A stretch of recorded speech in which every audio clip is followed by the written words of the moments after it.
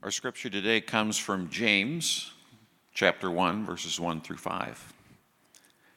James, a servant of God and of the Lord Jesus Christ, to the 12 tribes in the dispersion, greetings.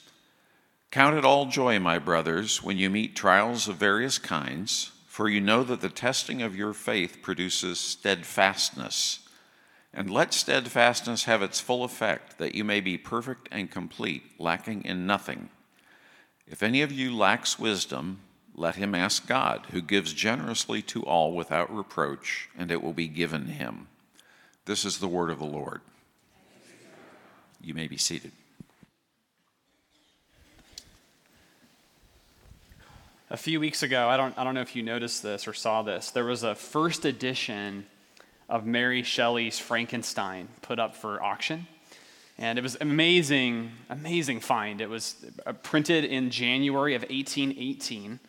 It was anonymously published, so there's actually no name on this edition because that's what Mary Shelley was a woman. She didn't want to print her name on the book originally. And it had all the original binding from 1818. Can you imagine? Incredible find. Don't shout it out loud, but think for a minute. How much do you think this would sell at auction? Just get a number in your mind. The owners were hoping for something like $200,000 or $300,000. It sold for over $1 million.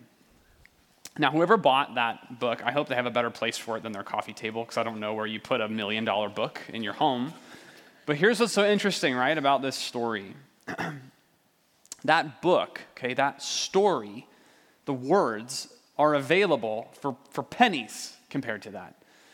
You can buy a used version, you can buy a reprint, you can download a copy onto your phone electronically, but for the original, for the real thing, that's going to cost you over $1 million.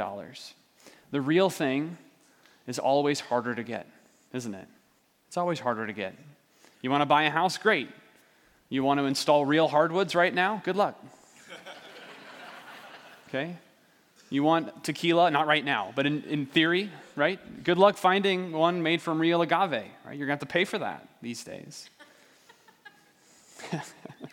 Don't think too hard about it. You like that tuna sushi roll for a few bucks? There's probably very little actual tuna in it.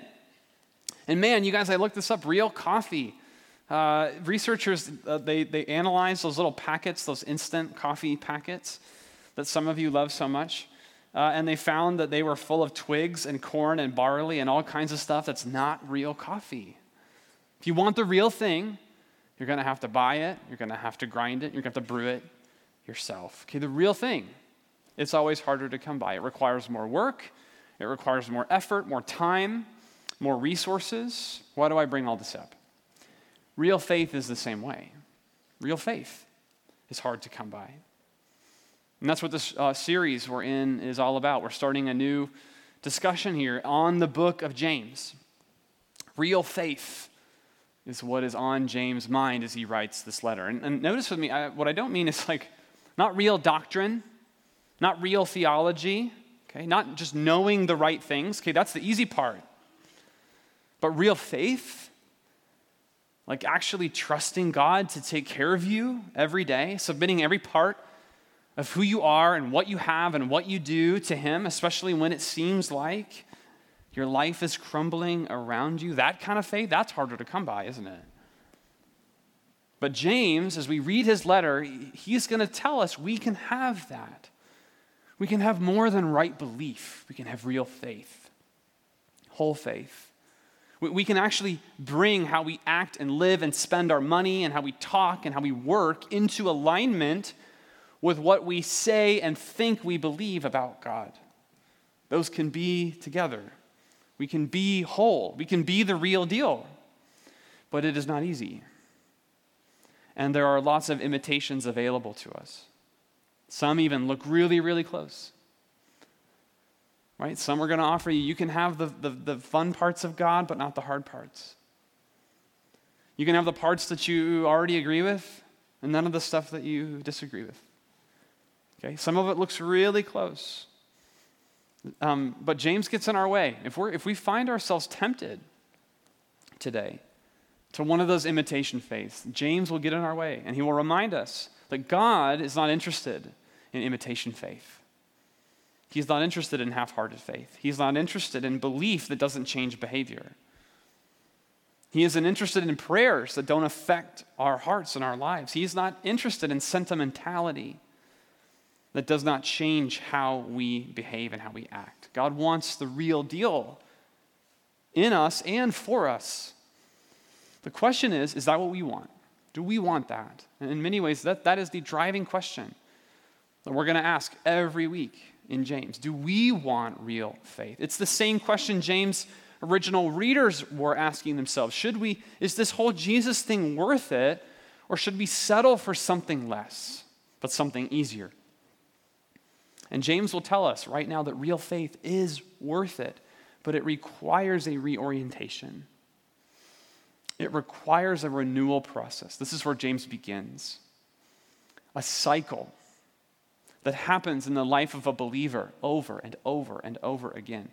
Of every follower of Jesus, like a rock tumbler. And if we want real faith, we have to submit to that process. And I'm warning you now, it is not easy, but it is good.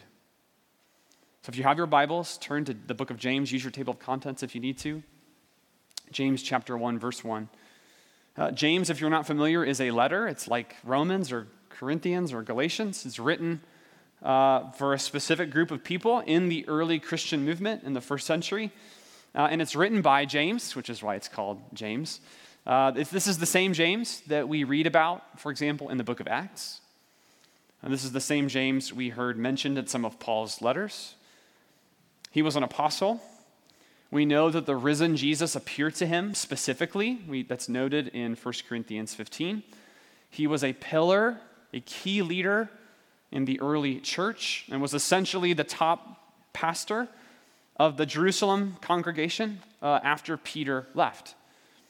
We also know that he is the half-brother of Jesus. And as an aside, can you imagine how hard it would be to grow up as the half-brother of Jesus, right? Mary and Joseph are like, Jesus never talks to us like that, James.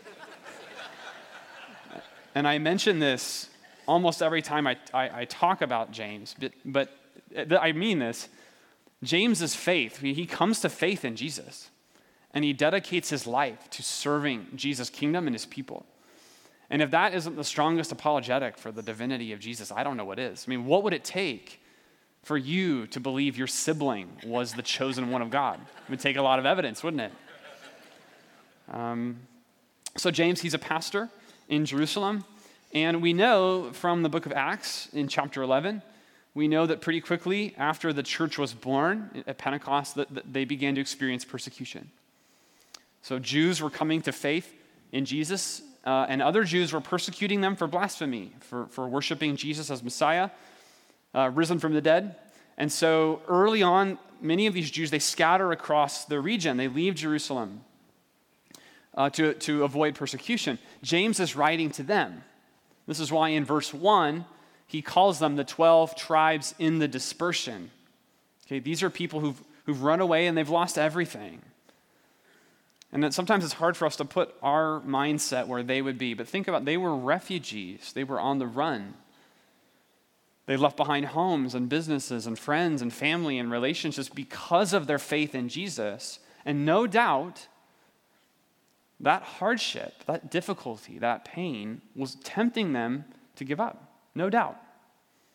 To return to Jewish life and worship, right? That was how easy that would be for them to smudge the Jesus part out of their faith and to get back to their lives as normal. How much easier that would be. But then they get this letter from James. And here's what he says to remind them what real faith is, okay, what it looks like in this moment for them.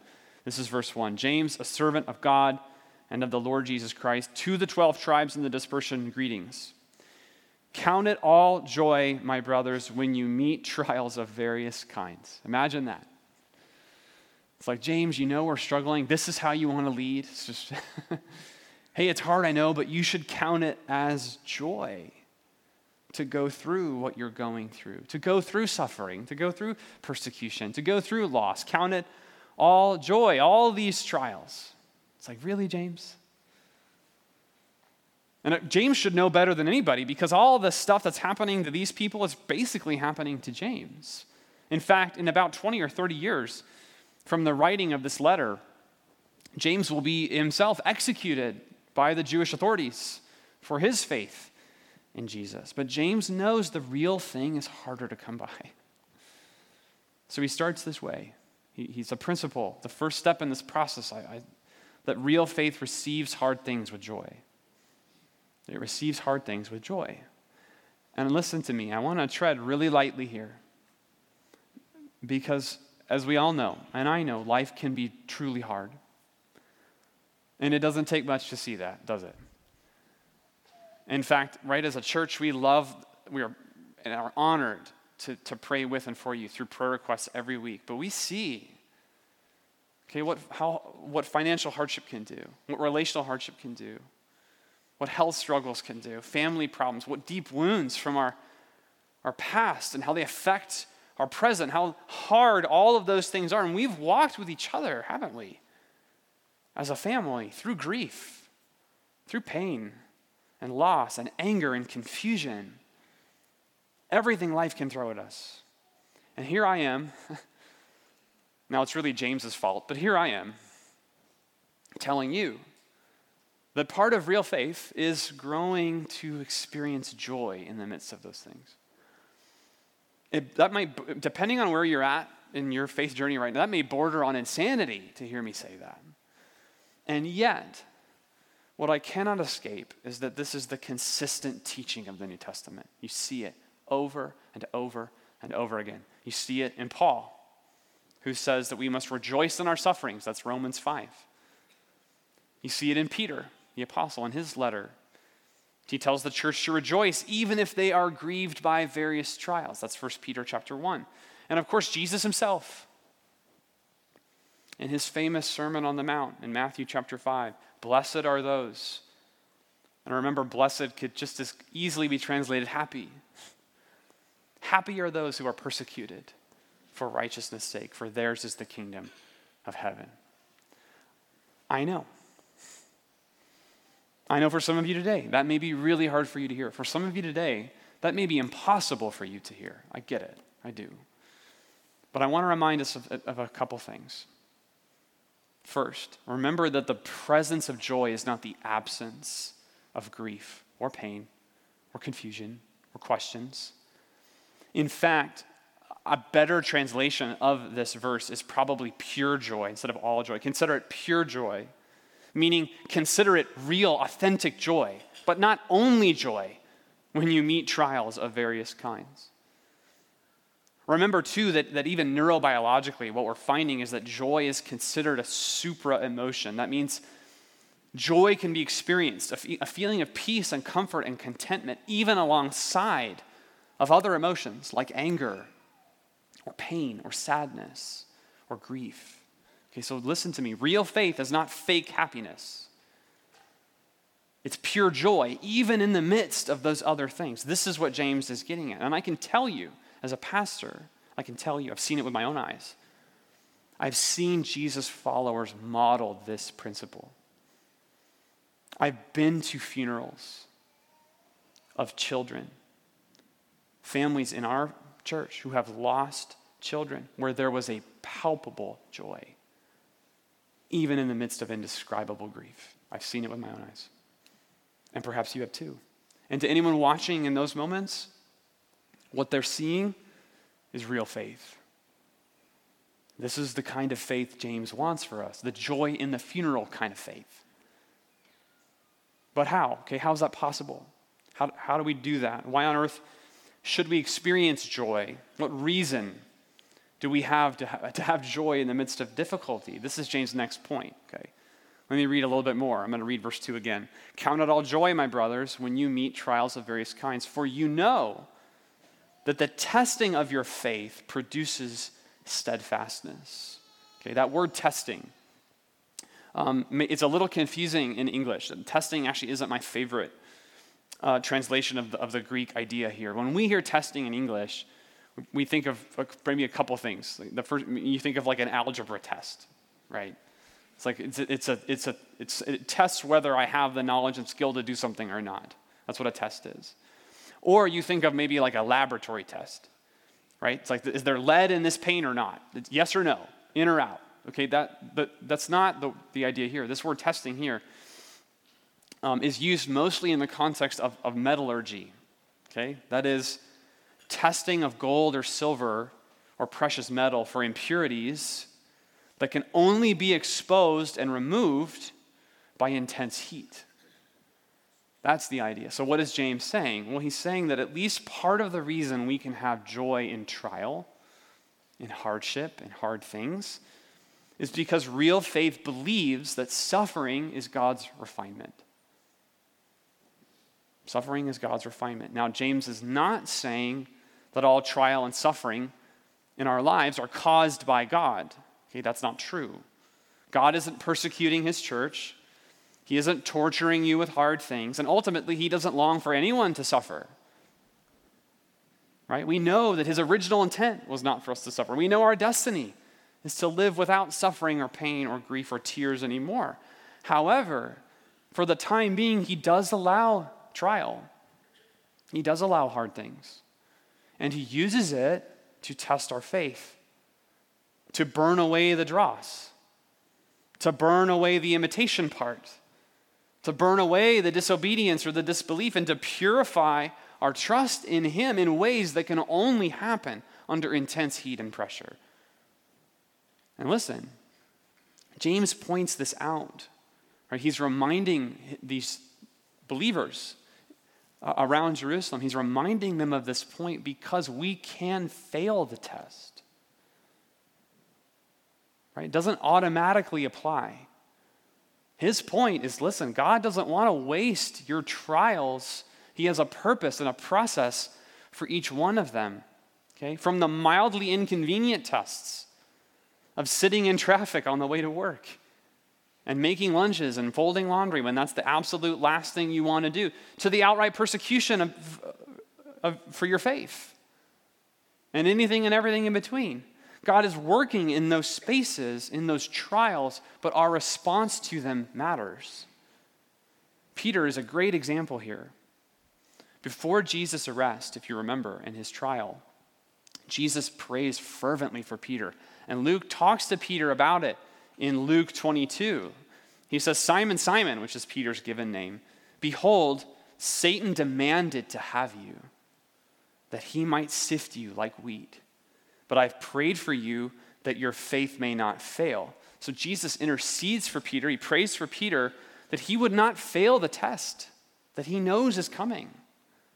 And that test, right, which Peter fails at first. He denies Jesus 3 times.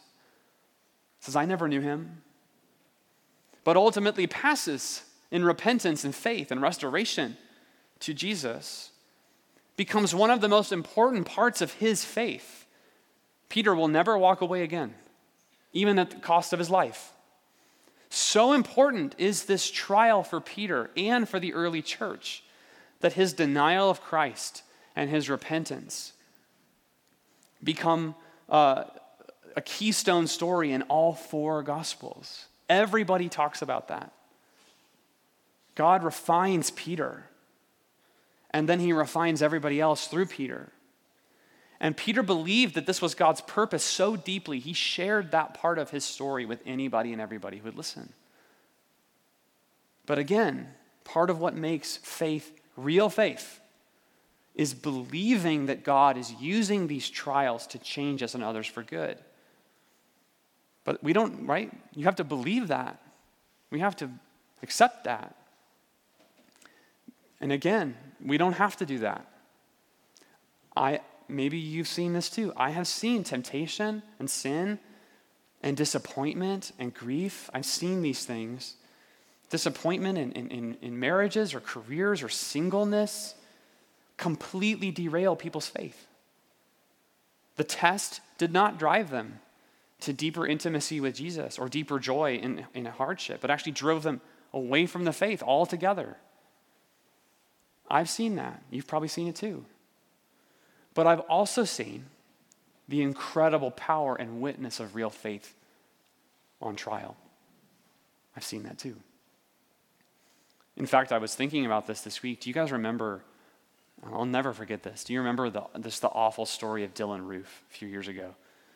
It was the young man who walked into an African-American church during a prayer meeting. And they accepted him in, and he appeared to be praying with them, but eventually he opened fire, killing many of them. And then later on, they found on his computer the manifesto that motivated him to do this, and it was filled with hate and racism, and it was pure evil. Pure evil.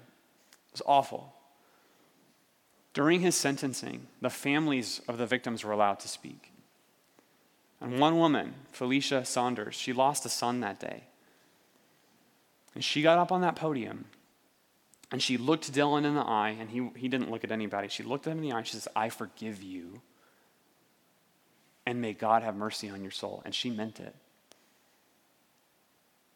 Can you imagine that?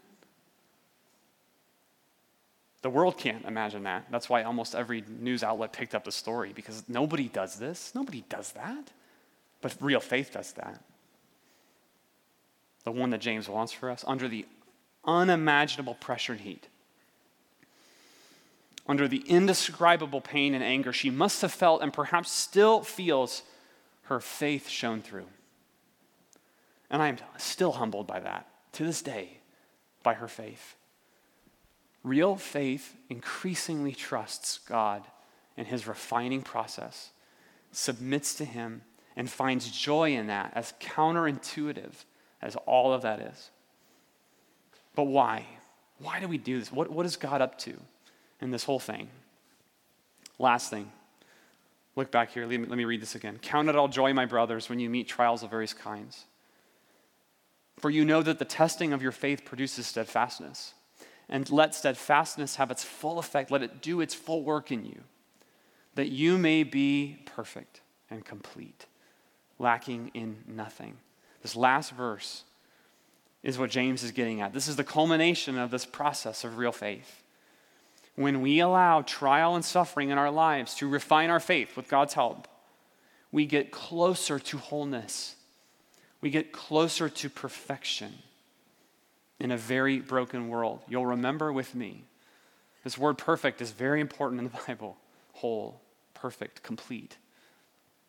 When Jesus himself talks about you and me, when he talks about anyone who would follow him, he says that we are to be perfect as his heavenly Father is perfect. Notice it is a command of Jesus, but it's not a threat, it's a promise. Jesus is not wagging his finger at you saying, "Be perfect or else." He's saying, whatever you are right now, if you follow me, if you train with me, if you obey me, I will make you as flawless and as whole and as perfect as my heavenly Father. That's his goal. That's what he's after. James is saying the same thing. I love how Tish Harrison Warren put this. She's an Anglican priest. She wrote an article for the New York Times, and she actually talked about James in the midst of trial. And she reminded us that God, and part of the imagery James is even giving us, that God is an artist of your life. He's like the sculptor of your life. And when we submit to him, he can use the hardships of life to shape us into something beautiful, and not just beautiful, perfect. And that's what he's doing. God will not allow us to be as we are right now, not because he doesn't love us, but because he does. In fact, when God made you, when God conceived of you, when God thought about you, he saw you whole. He saw you perfect, flawless, exactly as you were meant to be. And like any good artist, he will not rest until you are who you were meant to be. He sees you perfect even now, if you are in Christ. He can see you in your glory. That's the biblical word for this. He can see you as you were meant to be from the very beginning.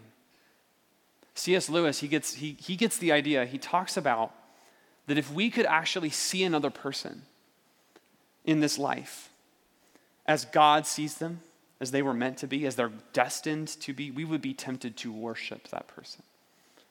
That's the glory, that's the perfection that is our destiny in Jesus. That is what real faith is for. It's where it's going, to become what God intended for us to be from the very beginning. Perfect, as he is perfect. This is what God wants. But for real faith to have its effect, it must be increasingly what we want too. We must want that. Because real faith longs for perfection even in the midst of brokenness. Okay, we will not achieve this perfection in this life, but we must strive for it in every day, and especially in our trials, our obedience in temptation, our worship in suffering, our joy in heartache. Through those things, God moves us closer and closer to what we will be. And if we make it our aim, if we make it our goal to move with him, okay, even the hardest moments life has, God can use to make real faith. But we cannot do any of this without help. We cannot do this without God's help. That's why James tells us to pray for wisdom. He says, may God give you divine wisdom as you navigate these trials. This is verse 5. If you lack wisdom, let him ask God, who gives generously to all without reproach, and it will be given to him. So here's what I want us to do for these next few minutes. Whatever you're holding, whatever you're writing, whatever you're looking at, I want you to put it down. And I want us to pray. As we start this new series as a family, as we prepare to hear from God through the book of James, as we endure hardships, as Brent mentioned, whatever we brought in here today, I want us to pray for one another. So if you would, bow your heads and pray silently to God on behalf of our church. First, I want us to take a moment, and I want you to pray for one another. Pray for those who are enduring trial right now. There's something going on, something that might tempt them to walk away, something that might tempt them to doubt, to be bitter toward God. Ask God to give them joy in the midst of their trial.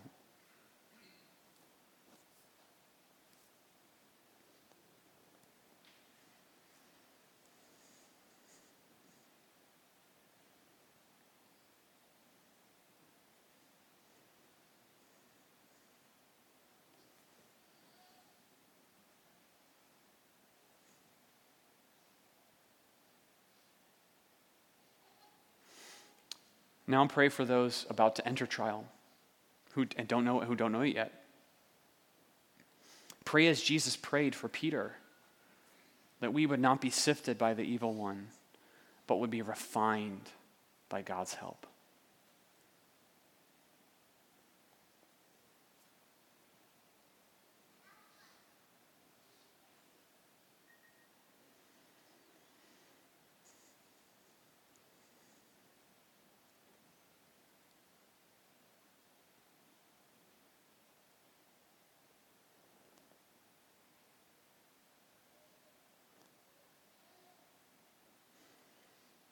Now pray for those among us who want to believe, they want to love Jesus, they want to follow him, but they just feel they can't.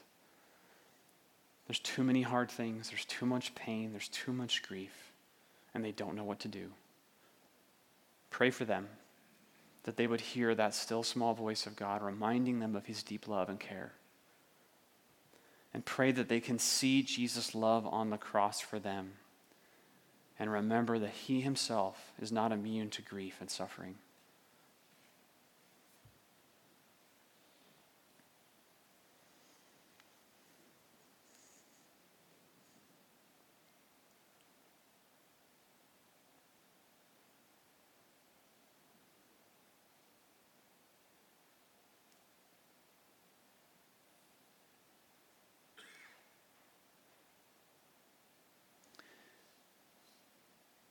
Pray for our church as we examine this book of James and we practice this discipline of simplicity together in the formed life.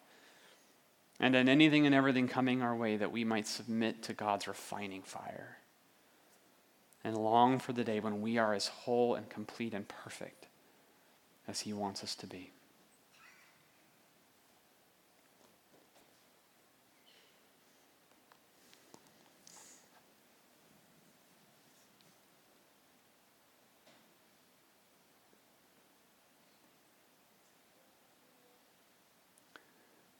Father, hear our prayers. Holy Spirit, work among us. We pray in Jesus' name. Amen.